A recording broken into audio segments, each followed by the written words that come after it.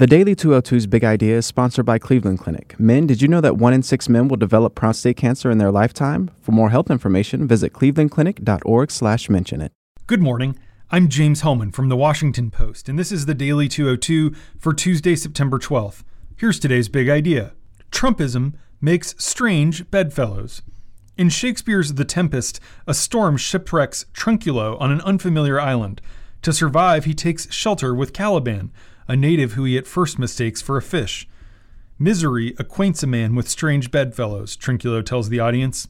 Well, 4 centuries later, Donald Trump's ascension to the presidency has created a feeling of misery for leading figures in the establishment of both parties. 2 such figures are now teaming up to push back on Trumpism as an ideological force. Bill Kristol, the founder and editor-at-large of the conservative Weekly Standard magazine, and Bill Galston, a senior fellow at the Brookings Institution, are launching what they're calling the New Center Project. It's a nonprofit that's being sponsored by the No Labels Foundation.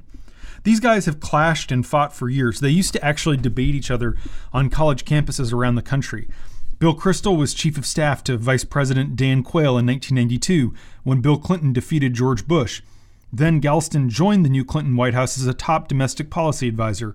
But after decades of clashing, Trump's rise inspired these 2 D.C. veterans to recognize how much common ground they actually share, besides the fact that they're both named Bill.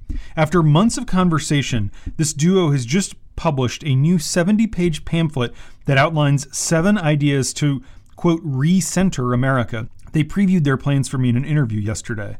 Kristol said, quote, simply bewailing the demagoguery does not solve the problem. Galston said this booklet is their effort to figure out what the heck was going on last year and what they might do about it.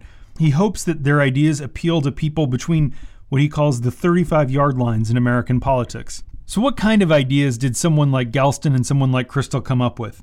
Well, they want to take on big technology companies with a new antitrust policy. They want to take on China over its theft of American intellectual property. They want to incentivize work. They think that there are 10 million Americans who could or should be working but aren't today. They think that you can create a new regime of carrots and sticks to slash that number. They propose a grand bargain that would overhaul the tax code and fund infrastructure at the same time. This is by no means a comprehensive agenda, but they say more reports are on the way. These guys recognize that the 2018 midterms will probably be animated not by ideas, but rather a referendum on Trump's performance as president. Their real hope is that enterprising presidential candidates from both parties will pick up some of their policies that they think a majority of the country can get behind and run on them in 2020. We'll see. And that's the big idea. Here are 3 other headlines that should be on your radar. Number 1, nearly 2/3 of people in the state of Florida are without electricity in the aftermath of Hurricane Irma. But officials are saying that it could have been much worse.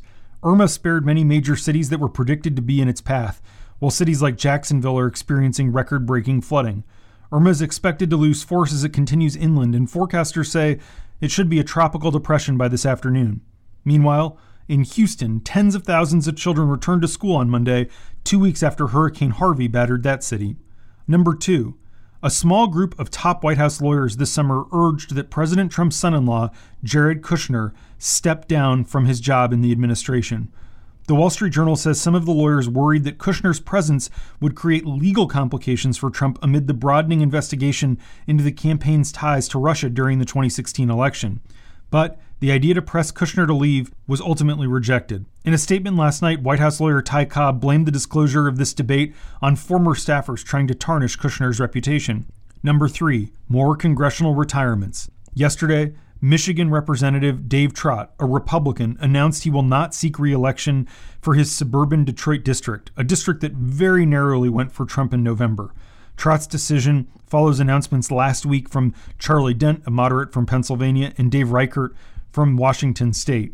Meanwhile, Bob Corker, the Republican senator from Tennessee who's chairman of the Senate Foreign Relations Committee, announced that he may not run for re-election next year.